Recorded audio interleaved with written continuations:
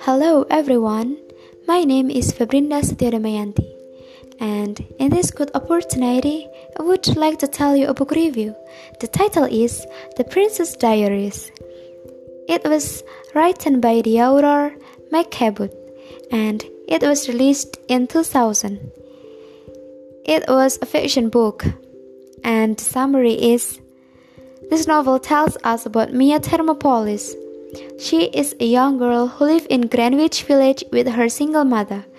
Her mother is a painter.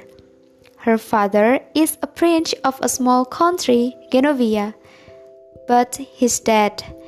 Mia was never knew that her father is a prince, and she was shocked when she knows that she is a princess. She doesn't even know how to be a princess before.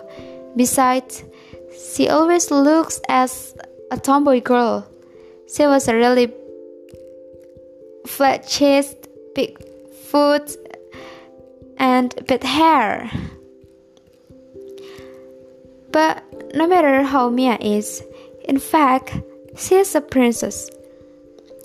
Finally, Mia goes to her grandma's Plaza hotel room to begin a princess training, and she starts to be a great princess. Okay, my evaluation is: this book is good enough. The author adds some comedy part and it makes this novel so interesting. Also, we can get moral and social value from this novel, and it tells us to never give up to be better. But unfortunately, for me, this novel is pretty boring and out of my expectation. I thought that this novel was more attractive, but no problem. I think this novel is suited for youth or adult people. And in my opinion, this novel is very motivating. It gives us positive energy, like we have to love ourselves and keep being our true self, no matter what they saying, no matter how they look at us, no problem.